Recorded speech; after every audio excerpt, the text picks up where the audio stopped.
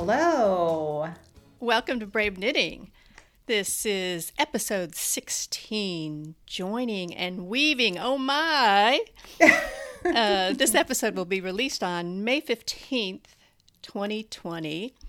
And this is Linda, and I'm here with Anne today. Hello. And what are we being brave about? Well, as you said, we are being brave about joining yarn and weaving in ends. And, a couple weeks ago you said to me, Anne, what do you want to do this next episode about? And I was just thinking, on that temperature blanket that I do, I'm constantly joining a new ball, a new color, almost every row, or every other row, every third row, because it's based on the temperature of the day. And so therefore I'm weaving in, lots of ends. And I don't know. I just, you start to think, am I really doing, all I can do? Is this really the best way to join? Is this the best way to weave in ends? So I thought, let's look into that a little bit. Right. I think it's interesting because I think it's one of those things that however people first learn how to do this, right, that's what they stick with forever. And a lot of people are just totally oblivious to the fact that there are actually many different methods of joining and in weaving in, surprisingly. Yeah, exactly. I didn't realize until I started kind of looking into it. So it's been more interesting than I thought that it would be. Well, what is your favorite join, Linda? Well, one that you're going to talk about later, but okay. My favorite right now is spit splicing. Oh, I've heard about that, but I have not done it. Do tell. And to me, it's just the best. Now, the trick with the spit splicing is actually two things. Number one, you have to have a real animal fiber. Okay. Wool, for sure, but non-superwash. Okay. Because you have to have something that is going to sort of basically stick to itself. Some teeth. And a lot of people call this wet splicing, but I have heard that the reason that saliva actually is better is because of the enzymes that are in your saliva. So for people that don't know, what you do is you spit. Maybe not COVID-19 pandemic friendly, but if it's just for you. Yeah. And you spit on both ends of the yarn. And then basically just kind of overlap them and then kind of rub them together with your hands really, really fast. Okay. Now what I do with like a 2 or 3 or 4 ply yarn is I might cut off, like let's say if it's a 4 ply, I might cut off 2 plies from each end and then kind of overlap those and even kind of overlap both of those a little bit into beyond where they're cut. But so that makes it so that splice, where it's spliced together, is a little less thick. Okay. But even, like say with some friction, and if you keep wetting it and you keep sort of, rubbing it together, you can thin out that thickness where they are spliced together. Wow. I really find that to be the best method for me right now. And it's one of the many reasons that I'm trying to concentrate on using only natural fibers and not using superwash anymore if I can avoid it. Because it would really be invisible. It's the most kind of natural and invisible way of doing it. Okay. Well, that makes sense. Right. Yeah. Right now on my temperature blanket, I'm using an acrylic. So unfortunately, that's not going to work. Yeah, that would definitely not work. Yeah. What else do you use? For a while I was using a Russian join, which I learned at DFW Fiberfest a couple years ago. I took a class about Russian. It was about something else, but in the class she told us about Russian join because she was actually Russian. I can't remember. Was it a mattress, like a mattress stitch, or some kind of like Russian mattress stitch, or? It was a Russian grafting, but it wasn't mattress. It was a kind of grafting, but. Okay. In the class, she had a lot of extra time, and so she showed us the Russian join. And so the Russian join, you take your 2 yarns, and you basically kind of loop them around each other. Okay, so then they both do a 180, so to speak. And then you thread on a needle the one yarn, and you stick the needle into that same yarn to kind of form a loop. Okay. And then, you it's like you sort of stick it into the tube of the yarn itself. And I see what you're doing. Yeah. And then so essentially you're pulling that yarn into itself, and it makes a loop, and then you do the same thing onto the other side, and then they're looped together. Okay. And I use that. I find that it kind of depends on the yarn how well that works. Just sometimes it's just very difficult to get in, particularly with I've never tried it on a lace weight. And my word, yeah, that would on be fingering hard. It can be done, but it's a little trickier. And then the other little trick I learned just a year ago from an Andrea Mowry class that I took at Hill Country Weavers Retreat, that Andrea was teaching the class, and she showed us what she did is that she, and this may be what you're doing too, one of the things that you called knit the tails together, but when you add on the new yarn, so you've got a new stitch and the new yarn, and that first stitch you just have like the yarn you're wrapping around with the new yarn, and you make the stitch. But the next stitch you take not only the yarn but the tail, and you wrap them both around your needle. Oh, okay. And then you do that for 3 or 4 stitches, 3, 4, 5, and so that tail becomes. Now what you have to be careful about is on the next row, that stitch is going to be 2 yarns, right? Exactly. 2 strands. Right. So that's is that the tricky Elizabeth part. Zimmerman method? Is that I have what not. she does? I don't know because I didn't look up the Elizabeth Zimmerman, but I learned it from Andrea Mowry, so I call it the Andrea Mowry There method. you go. Yeah, exactly. And I have not. When I was looking the other day, I went to Andrea Mowry's YouTube site, and there's no video of her doing it. So it indeed may be the Elizabeth Zimmerman. I don't really know. Right. I'm sure that, a lot of people are doing it. I think that's kind of what I have been doing on my temperature blanket, kind of knitting that together. And I kind of end up with 3 threads, 3 yarn threads together, because I've got the old tail, the new tail, and the working yarn. Oh, wow. So that makes for a really, really thick stitch. Okay. Yeah. So I do know that one. Yep. What else do you do? Well, if I am joining the same color, I do magic knot. Okay. Which, yes. And it does Ooh, this makes me cringe, right? You don't, because it does leave a little knot. But it, up to now, it was the first way I found that made sense to me. And for me to describe it here wouldn't really work, but Very Pink Knits has a great video on it. But basically, you're making two knots. You lay the yarn down in a certain way, overlapping. You tie a knot in 2 different places, tying the 2 yarns together. Right. And then you pull it together, and it makes a knot that is not going to go anywhere. And then you can cut it down. You can cut it down to just the bare nubbins, really, too. You don't have to worry about it coming apart at all, but it does leave a knot. You don't like that, right?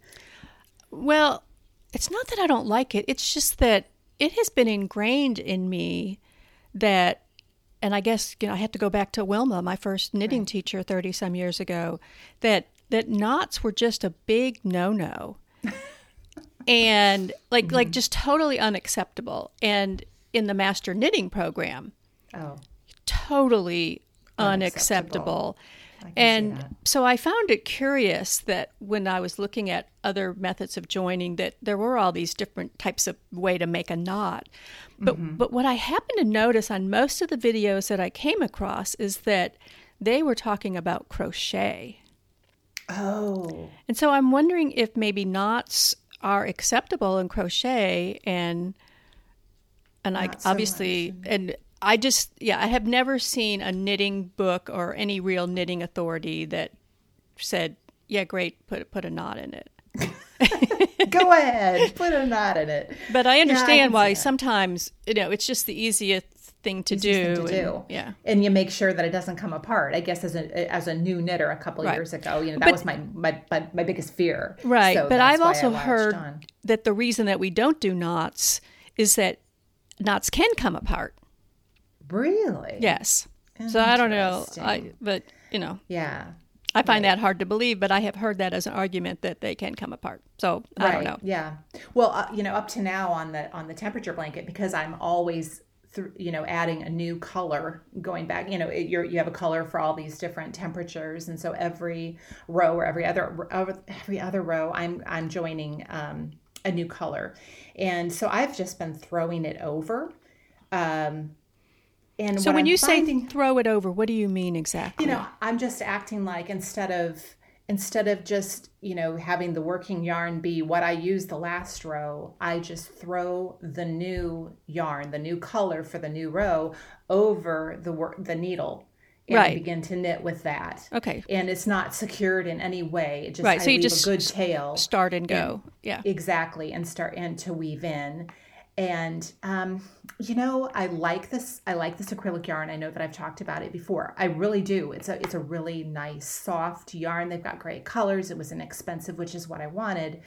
But, I do find, like last time I talked about, I have a hole. Well, now, I know how I can fix the hole, and I'm seeing another hole somewhere else, because I think that what is happening is that it's just slowly kind of pulling apart. There are just no teeth to this at all. So it's just very silky and smooth, and it's just kind of pulling out from the weave. No matter where I weave it into, I start to see little ends coming out.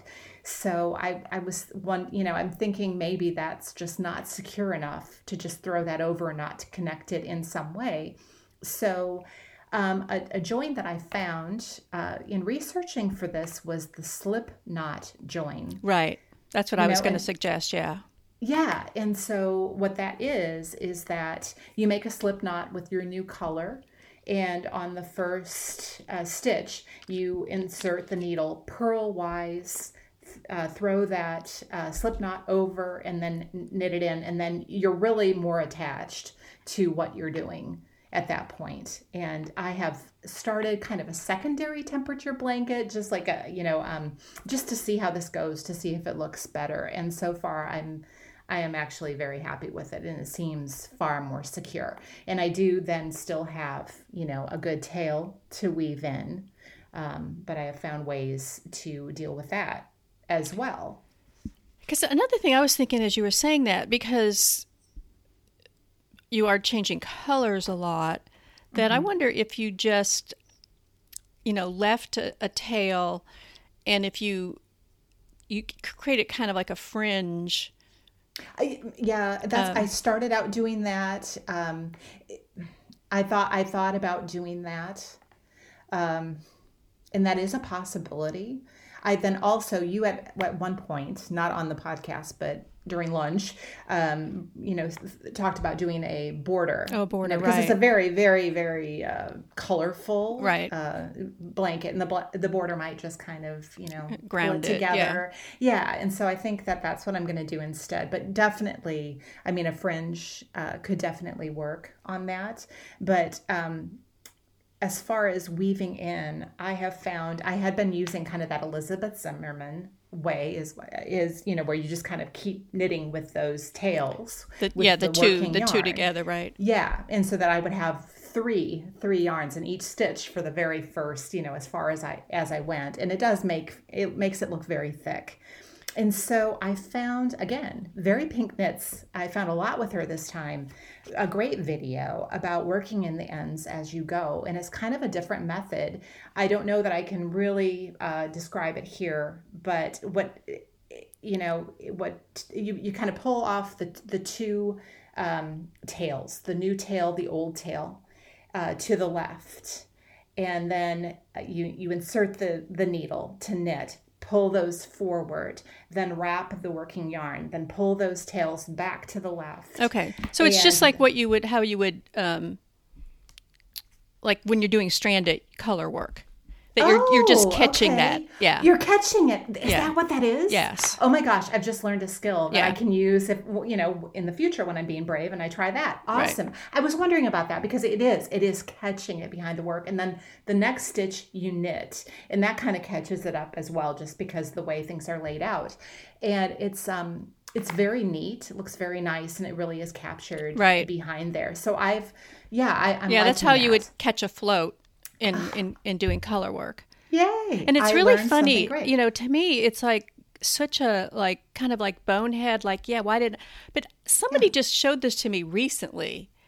And I think I was with Pat at the time. It must have been when we were in New York. And this woman, whoever it was, kind of showed us like what she would do, just basically catching the float the same way you would when you're doing color work. And Pat and I both looked at each other like, oh my God, how come we never thought of this in 30 years of knitting? Yeah, it didn't, it's a wonderful way to catch Right. it, and And in it's that working case, very, very well. if you're doing that every time, so you would only have the new tail. You wouldn't because you wouldn't have an old tail, right? Right. Well, no, you do have Oh, an old you'd tail. have an old tail, You do but have you an old could- tail as well. But you could do that maybe when you come around again. You know what I'm saying? Right. Well, I guess it depends on the project, yeah. And then what I have been doing beyond that, just simply because this is so darn slippery, I still think that it can slip out of being captured. She had very pink knits. Also, again, had a very good video about weaving in cotton ends, which she said was for weaving in very slippery yarn, which this is. And what she does after weaving in so far is to separate wait. the plies. Are you talking about Yeah. weaving in or joining? Weaving in. This is, well, she does Okay. this after weaving it in, like I've captured it and I've brought it across, but there's always just a little bit left that you would like snip off. Right. But instead of snipping it off, because it seems like no matter where I snip it off, it just seems to want to pull out. Yeah, you know? you don't want to snip off. You want to leave a Right. little bit longer tail so it doesn't kind of poke through, particularly on a Right. garment. Right. And but she unravels the thread, Right, right. the yarn, The ply. and then you have the ply. Okay. And so you kind of separate those plies and then use an embroidery needle and kind of go through a stitch. That's Oh, okay. that's how I've been doing it. I kind of modified kind of what she did. I didn't do exactly what she did, but then tied those two plies of the same yarn together. Ooh, time I again. know. It's a knot, but I just feel like, is it going to hold it together? And I'm just trying this. I'm just seeing what it's doing. Okay. And so far I'm happy with it. It's staying put. And that's a step in the right direction. I'm just being brave, trying something new. Well, I actually saw, where is it here? Something called the needle join. Needle join. That I think, and I have a video for it it was Bjorn from Skino. Skano. Bjorn was a very cute gentleman. But, and it is kind of the Russian join method, except you're not looping the two yarns together. You're just basically taking the new yarn and, sort of sticking it in to the end of the old yarn, if that makes sense, with the needle. You're threading. You thread a tapestry needle. A tapestry needle. With the okay. new yarn, and then you take that and you just kind of shove that needle like through the end and like into the tube of the old yarn. Like feeding a worm. Like if you're feeding a worm, like straight down the gullet. And you go quite a ways, and then you kind of pull the needle out, and then so that those two things Okay. are kind of stuck together. How different is that from the Russian join? Well, it's 'Cause different. that's kind of what you were doing there. Yeah, except with the Russian join, you're looping the two. You're taking the needle of the yarn and you're putting it into itself to make a loop. With this one, you're just taking, one into the other. And Okay. so the new yarn basically, goes into, like you're threading something into the tube. Okay. And and then once again, I think like everything good in knitting, if you have a stickier yarn, it's going to work better. But I think he was using an acrylic yarn in this video and it was like this shawl project that was kind of like a temperature bracelet, like it changed colors like every 2 or 3 rows or something crazy. Okay. So yeah, that's probably worth looking into and trying to see if it works with that yarn. Because if it did, I think it would probably be the neatest way to do it. Okay. And then you just don't have to worry about any of those damn ends. Right. What a joy that would be. Awesome. Yes. Well, were there any other ways that you thought of or that you came up with? There was one other method that. There's 2 things. Number one, the most easy is if you're working on a garment that happens to be seamed, then always change. If you're working on a garment that is not in the round, always change yarn. At the end of the row. Right. Like when you're knitting in the round, you can't do that. But right. And so if it's something that is seamed, just leave a really, really long tail, and then you can use that for seaming. And then the other one I saw that was new to me was kind of a combination of the spit splice and the Russian splice, and the Russian join. I don't even know what I'm talking about anymore. Okay. And so how it worked was instead of, you do the Russian join where you're kind of looping them, but instead of threading them with a tapestry needle onto themselves, you're basically doing the splicing method. So you're spitting on the end. Okay. You make a loop, and then you kind of rub that end of that yarn together with with another place in the yarn further up. So you've created a loop, and then you've created a loop in the other way. So. Oh, okay. But I'm thinking, if you do that, you might as well just do a regular spit splice. But I guess maybe that seems more. I guess that works if you're changing color. Okay. That would make sense. That would work if you're changing color. Right. How about, the weaving in part of it? Do you do a lot of duplicate stitch? I only do duplicate stitch. Okay. You only do duplicate stitch. And really that's because of the Master Knitting Program. Okay. Because duplicate stitch is the only thing acceptable in the Master Knitting. Yes.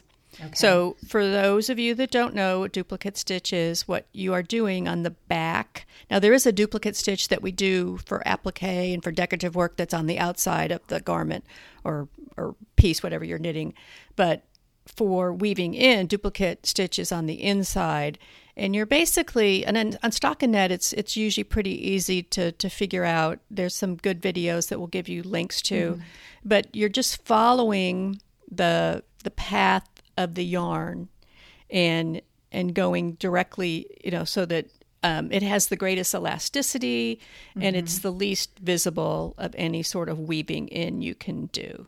Right. And it takes a while. It took me a while to really get good at it. And on a lot of my level 1 submissions for the master's program, there were some of my swatches that I had some comments about that I needed to improve, because for some reason I thought I was doing the duplicate, but I was really kind of following some other path and not really the path of the yarn I was supposed to. Now I feel real confident about it. I kind of, on stockinette, I can do it and not get confused anymore. On the garter side, on the garter stitch side, or on the purl side. Yeah. Yes. You mentioned that there is a way to do it on the outside to applique or to kind of make a pattern. I watched Anna Knitter do that. She made an A on a sweater and she did it by duplicate stitch. And I remember thinking at the time, well, how does that make, and I did not realize that there is a different duplicate stitch that you do on the outside that actually makes it visible.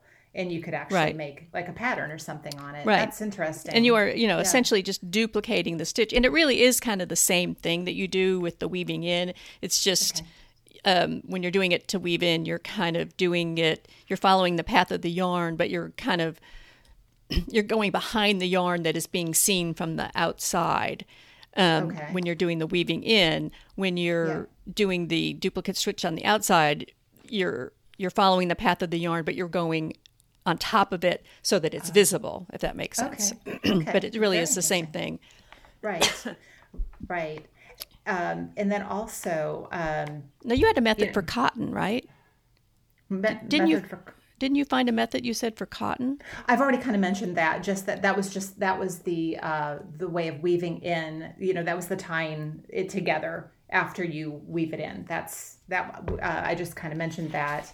It was that Very Pink video about if you have a slippery yarn after you've woven it in, then you go ahead and you take the plies apart and you tie it. Oh, okay. The other ways of weaving in that I know about is doing it kind of like vertically, when, like you said, always try to do it near a seam or toward the edge is the best way to do it. And vertically, what I've seen is always be at least one stitch in from the edge, and then you barber pole it. It kind of goes down or up in a barber pole, and then you do a duplicate stitch, and then you kind of go back up in the opposite direction. Okay. Yeah. And the barber pole kind of works. It's sort of the duplicate stitch method for ribbing. And that's pretty easy. Right. And it can also be, I think seaming is what I read, or doing it into the seam. It can be done that way. And then also zigzagging. Yeah, I've heard of zigzagging. And I've actually, in the Master Knitter program, they're pretty emphatic about saying you want to avoid weaving in near a seam. Because you don't want your seam to look any bulkier than it needs to. Yeah. So essentially, if you're weaving in, you want to go away from the seam, and you weave in. Like say with duplicate stitch, you only duplicate about 4 or 5 stitches. You don't go very far. And you told me at one point that you always, toward the end of the duplicate stitch, that you go through a yarn, and that really holds it. I thought that was really smart to do. Right. And then once again, back to the sticky natural fiber non-superwash yarns, they're just going to do a better job because they are going to stick to each other. And then leaving, I know I heard the Yarniacs talking about this one time on a podcast where they said they leave like pretty long tails in the back, like an inch long, so that they don't peek through like we talked about. I don't leave them that long. I'll leave them maybe a half to a quarter of an inch, and then I'll kind of spread out the plies. Okay. To once again, make it harder for it to try to slip back through the yarn and show through on the other side. Okay, gotcha. And then of course I this is not master knitting worthy, but you can also just kind of in the past, and I did see people doing this on videos, etc., and talking about it, to go horizontally or vertically or diagonally. You can do it to fix holes. There's also something called darning. It's kind of called darning, and just you're going through the purl bumps on the back side, and you can go through horizontally, vertically, or diagonally. That's what I did for many years until I started the master's thing last year, and I thought I was doing duplicate stitch, and I really wasn't. I was just kind of weaving in and out of the purl bumps whenever I kind of felt like, and the reality is I thought that worked just fine. I know. But I will say that now that I have mastered the duplicate stitch, it does look better, and it is a little bit more elastic. Secure. And so depending on what you're doing, it's probably better. But I think the old just kind of, weave it in, kind of whatever seems to work right on the back is fine also. It's just fine, yeah. And when you're fairly new and you see some holes in your work that you need to kind of cover up, that can work a treat. Yes. It can really take care of some unsightly holes. Yes. So, yes. Let's see here. And also just kind of... what else did I find? Some general tips for weaving in, like a pro. I think we've kind of mentioned some of them already. It should always be invisible on the right side. Let's see. Well, that's the other thing is as you're doing it, turn the work over and make sure. And make sure. What I do is when I actually have the needle in, I'll just maybe take a peek and can I see the needle? And I know if I can see the needle, then I'm going to be able to see the yarn. So then I'll back it out. Yeah. Good point. And then there should be no distortion of fabric. The tension should really mimic the stitch. Right. And that's where I think the duplicate stitch, that's why it's sort of deemed the correct way, is that it does help maintain that. Okay. And always try to weave in at least one stitch away from the edges so that it doesn't distort your edges or come loose on the edges. And I found, but you're saying this isn't necessarily true, but always try, first choice should be to weave into a seam when possible, but that's not really what the master knitters say. I'm really surprised at that. Okay. And where did you hear that? I'm curious. Do you remember? Well, I mean, I do have, not that I'm a master knitter, but I did take that class with you. I thought that I saw something, it couldn't have come from there. Might have been on just a blog, or I'll look for it. Okay. I'll look for it. I'm just curious, because I don't think I've ever heard that. Okay. So I've just to be curious as to, maybe there's a reason that they're suggesting that. The other thing that occurred to me, because I was really a little surprised at all the nodding, joining things like YouTube videos, that I would really recommend. I know that we're all very dependent on the internet these days, and it is really helpful to be able to see somebody do some of these knitting techniques. But I would also encourage people to invest in some good knitting reference books. Right. And once again, for me, because of this master's thing, I've accumulated, quite a library of references. But I think you get maybe some better tried and true information, and not just, True. In some cases, like whoever decided to make a YouTube video telling you. So investigate some of those, and some of these books, like we've talked in the past about the June Hemmons Hyatt book. Yeah. And now the Bible. Her stuff it's almost a little bit too much information, that it's so convoluted to try to interpret what she's trying to tell you sometimes. But there's some other good resources out there. And it also, I think, it depends on how you learn as well. I've often said that if this was still, the reason why I never learned to knit really when I was younger was because I can't read a book. I can't look at a picture and figure out what they're doing. I mean, and I still find that even when I have the books, but I don't really look at them very much, because for some reason my learning style, I can't see from a static picture what they're doing, and I can't understand. It's hard for me. Maybe, that I'm sure that there are some books out there that could maybe reach me, but I find that if I can watch them doing it, I can slow it down, that it makes more sense than seeing static pictures in a row. I think it really depends on the book, because I've had to review for level 2. I've had to review 4 different books. Yeah. And a couple of the books that I chose to review, one in particular had such good pictures that I have never seen a book that, in some ways, to me, the book was better than watching a video, because in the video you kind of have to, the video keeps going, right? And unless you're pressing pause or whatever, that this book was so good that I was really impressed. And then I just reviewed another book the other day on some finishing techniques, where I thought that the photographs were very good. But I agree with you. I do have some where I look at the picture and I just have, and sometimes it's an illustration and I have no clue what they're doing. You really just can't figure it out. Right. Yeah. Yeah. That's my problem. Yeah. Maybe in the future we'll do an episode about different books. That might be interesting. That is a great idea. That is a really great idea.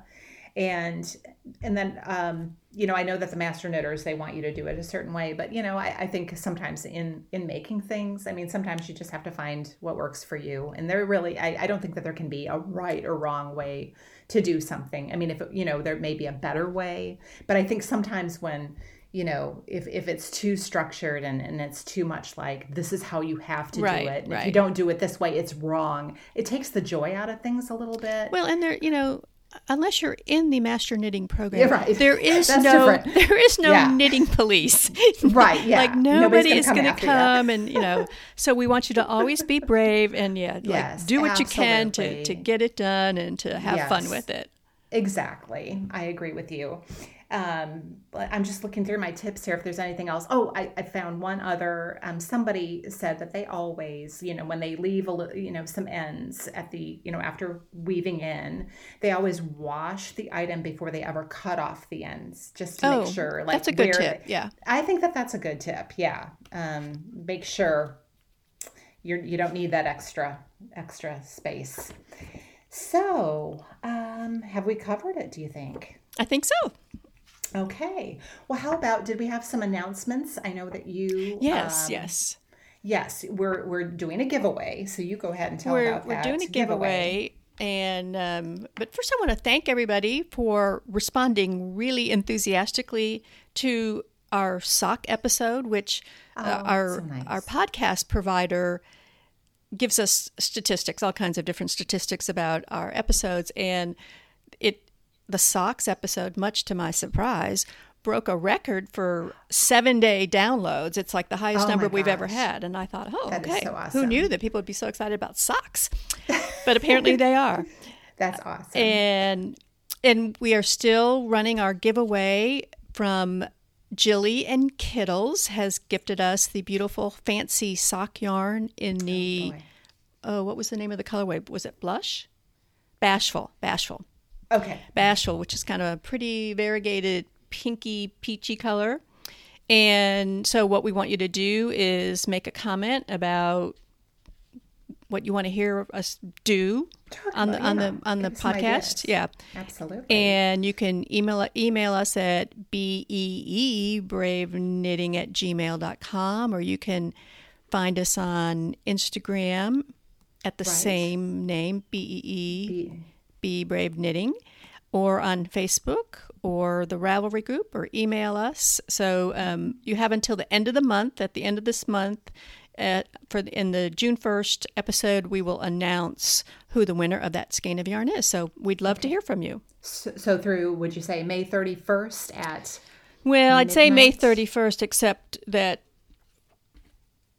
B and I are probably going to record a few days earlier. So let's make it like the 28th, probably. Okay, let's say May 28th. So give, so respond on one of our social media platforms and give us an idea of what you would like to hear us talk about, and you will be entered to win that beautiful Jillian Kittles skein. Yeah.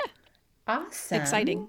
Yes, very exciting. And speaking of, different ideas for what we do in the future, we were kind of wondering if anyone out there would be interested in us starting a knit along, finding a pattern, finding the yarn, and then over a period of time, just kind of going through the pattern and, talking about it and troubleshooting together on something. and all that. Troubleshooting, yeah. So tell us, I guess we could have some comments, about that as well. Just what you think about that idea, if that's good or bad, or if you'd want to join in or not on something like that. So that's good. And I also wanted to do a shout out to, I don't know how to pronounce it, maybe Pernille in Denmark. She had written us a really nice message on Instagram late January, and I missed it. I totally missed it. But I saw it today and I answered her. So thank you so much for listening in Denmark. And thank you for your really kind comment. We appreciate it so much. And we appreciate everyone who messages us or emails us or contacts us in any way. We just love to have interaction with you all. Yep. Very good. So we are on to our rave and fave. Are we? How about you? What are you raving and faving about? I will rave about some lovely 100% wool, non-superwash Brooklyn Tweed Arbor, which is a DK weight yarn that I'm using now doing my vest project for my level 2 masters. in a colorway called Norway, which is really gorgeous. It's a very, very pale, kind of bluish gray, grayish blue. Ooh, it sounds beautiful. But really pretty, and it's American Targhee. Okay, and I had to write down what American Targhee was here. But Targhee are from Montana and South Dakota. They're fine wool with the softness of merino. They have merino ancestry, but with the durability enhanced by additional longwool genetics. It has an elastic quality that, combined with worsted spinning, produces plush and dense yet sturdy fabrics, suitable for next to skin. So I have been enjoying knitting with that. So that's my big rave. And I guess at the same time, I wanted to mention Brooklyn Tweed, because during this pandemic, they have had this program called Apart Together, where they really wanted to try to help support local yarn shops that might not be open during this time. So they had this program where you could order directly from them, and you could apply up to a 30% discount. So if you took the 30% discount, they would still designate 5% of the purchase price to your local yarn shop. Very nice. If you chose to pay full price, they would give 30% to your local yarn shop. And so if you wanted a 20% discount, they would give 10%. So that program, I'm told, is going through May 15th. So by the time you hear this, it'll be over. However, maybe they still need kudos for that. Maybe they'll continue. But yeah, thank you to Brooklyn Tweed, and actually you could even buy the stuff from your local yarn shop and get this discount too. Okay. For the yarn shops that were open. Like in my case, I got this from McKinney Knittery, and they weren't open, but they were mailing, and so I talked to the owner on the phone, and she picked out helped me pick out the color over the phone, and then she sent it to me, and it was all good. So wonderful. Yay for Brooklyn Tweed. Yeah, absolutely. Yay for Brooklyn Tweed. Okay, I guess my rave and fave this time. I guess I've had a little bit of low knitting mojo for a while, and I'm kind of getting it back right now. I'm getting my mojo back. And I just found like an article, it was through Love Crafts. I guess they have a Star Maker Award, and there was a blogger article by Vicky from Yorkshire. She's Sustainability on Instagram, and she just had an article on 10 reasons that making makes her happy. And I just thought that it, kind of, I don't know. I liked what she had to say.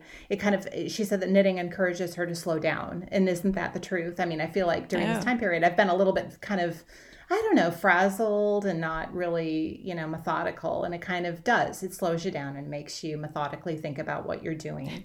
And, it's a little bit of self-care. It's just, like it's taking care of yourself. It's allowing yourself to do something, that you want to do. I mean, for a while I was kind of feeling like, it's almost going to be 100 degrees in Texas for the next 6 months. Do I really need to be spending time working with wool? Is that really what I should do? But yes, I should, because I enjoy doing it and I missed doing it. And so I think that that's very important. And then also the feeling of achievement, because, some of these days, I don't feel like I accomplish all that much. I mean, I'm not really leaving home. So, I just don't feel like, what did I accomplish today? And it really does, if you can look at something that you've done and, this, I've done, this many inches of this pattern and I can see what I've accomplished. It does. It's just kind of a fulfilling thing. So yeah, I really enjoyed that article and, yes, there you go. Cool. How about you? Do you have a misbehave this time?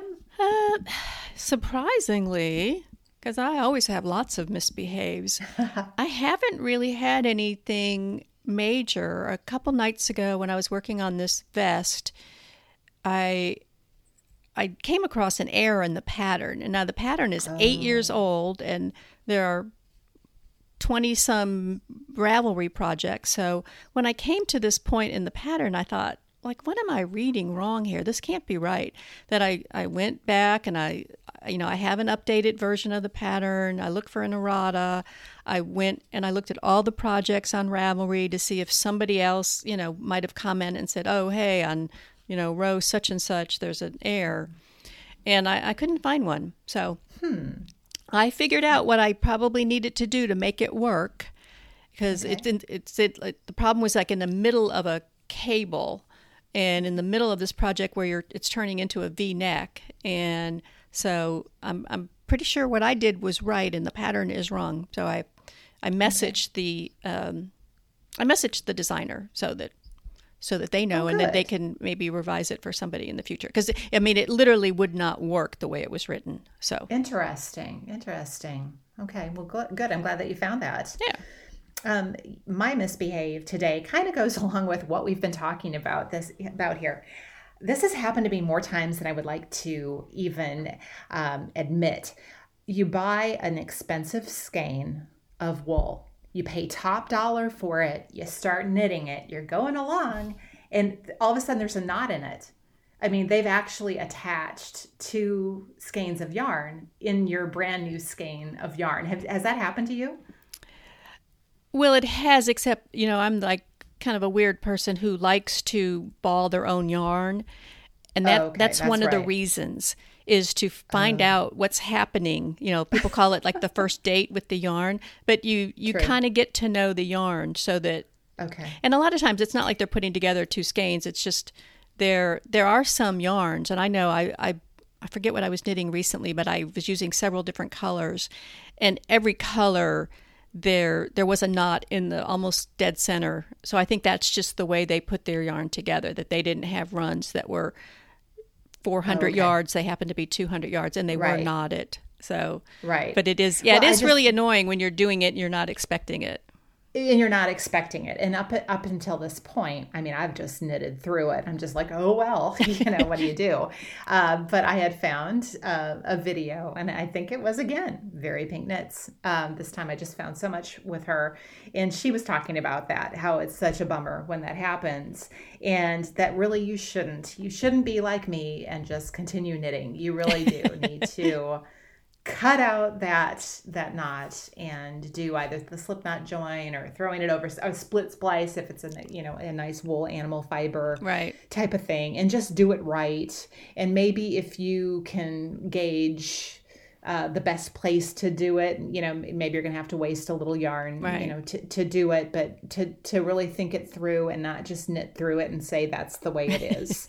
So I guess that would be my save watching that video. She was like, no, Anne, don't do that. You paid good money for this yarn, so you need to cut that knot out and do the right thing. So yeah, I know it hasn't happened to me, and it certainly hasn't happened to me recently, but I know that I have heard horror stories from people who have bought yarn, and they've encountered like 2 or 3 or 4 knots and I knock on wood, I have never experienced like more than one and it's pretty rare that I have encountered that recently. So you see, it's happened to me quite a bit. That's when I saw her video on that, I was like, oh yeah. Is it happening with that acrylic yarn that you're using?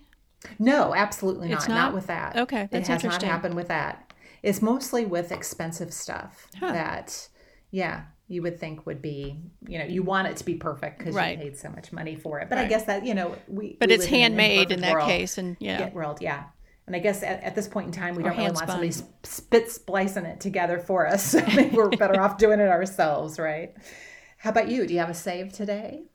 No, my save was really just when you encounter an error, just tell the designer or whoever's publishing the pattern. But I agree with you. Yeah. But I do have a crave I'm really excited about, and you'll be shocked to know what this is.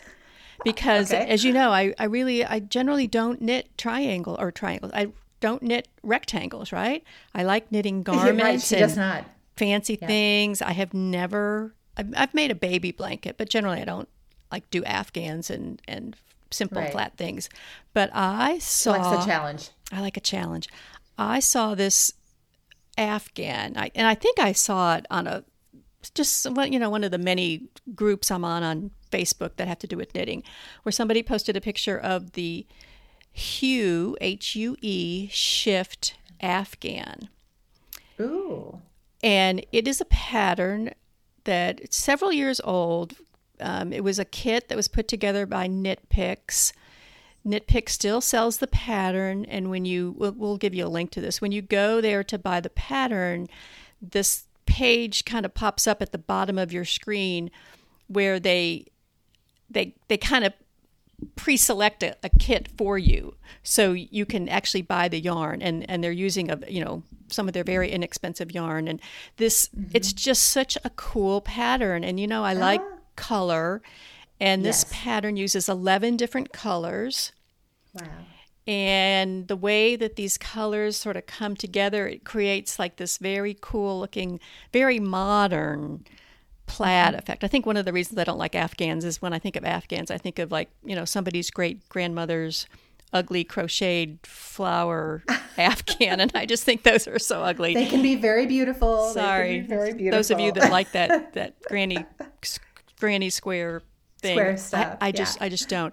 This is to me very cool and very modern looking, and I have to make it. Now I don't think I want to make it with the inexpensive, because this what was great about this thing on Knit Picks though is you could get the pattern and the yarn for like under $30.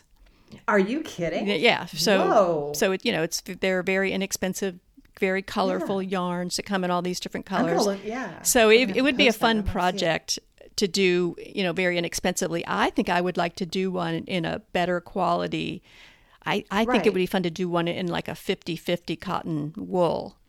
And, to actually, use on my living room couch or whatever. But anyway, I am very excited about the Hue Shift Afghan, and I'm going to have to somehow make room for it in my queue.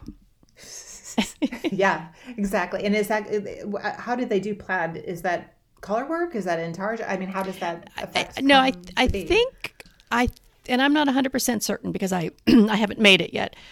I think you're only using one color at a time. I don't think there's any actual real color work involved here. Okay. It's just very interesting the way they have the colors coming together in the pattern. It's very hard to describe on an audio podcast, but very cool where they kind of you go through all 11 colors, and you knit with one, and then you knit with like the next kind of two, maybe the other row, or how, I'm not sure exactly how it works. And then you knit with the next one, and then so you're always kind of interspersing these. It's very cool, very interesting, very geometric. It sounds very cool. Very mathy also. Oh, that'll be great for your family. Yes. Yeah, I like that idea. That's really cool. Okay, well, what are you am craving. I got an email from Wool and the Gang, and they have kits I love this, for knitted loungewear. I mean, talk about knitting something that you're probably going to wear around this time. It's all intermediate level stuff because they have beginner, intermediate, and then, more difficult. They have the Soul Power Pants, which are really cute sweatpants. The kit is $181, but that comes with everything that you need. I know, yes. But if you... Then be some nice sweatpants. Nice sweatpants. But if you don't have to buy the kit if you have the needles already that they're requiring. So, you don't have to buy everything from them, or you may want to use your own yarn. They also have the Heartbreaker shorts. They're kind of these, I probably wouldn't wear them because they're like little short, like little sweatpants shorts, but they're really super cute. They're $68.50 for the kit. And it does say that it requires some crochet, which is a problem for you and I. But, I kind of looked at it, and to me, it didn't look like it would require much. Maybe they're just making one of those chains or whatever. Oh, that could be right. To do with how you connect it or something in the front. Or maybe there's a provisional cast on or something. Oh, that could be. And then they also have the blackout hoodie, which is seriously cute. I mean, I may have to do the blackout hoodie for sure. It looks just like a hoodie sweatshirt. Oh, but wow. It's, I love hoodie sweatshirts. I might have to look at that. I do too. $135 for that one. And it did have just a little crochet, but you might be right. It might just be the provisional cast on. So I just thought that was really cute. And that was really, thinking about what would really sell right now. I think that was pretty good timing on their part. So there you go. Is that it? I think that is it. All right. All right. Well, Linda, we'll see you next time with B. Yes, B. Who's a B? B and I are going to be talking about short rows next time. So yes, get ready for that.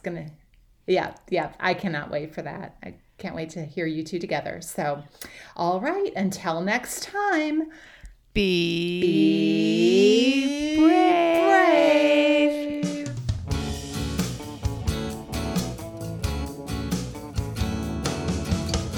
Thanks for listening. If you'd like more information, check out Brave Knitting at Facebook or Ravelry Group. You can also find us on Instagram at BEE Brave Knitting and email us at beebraveKnitting@gmail.com.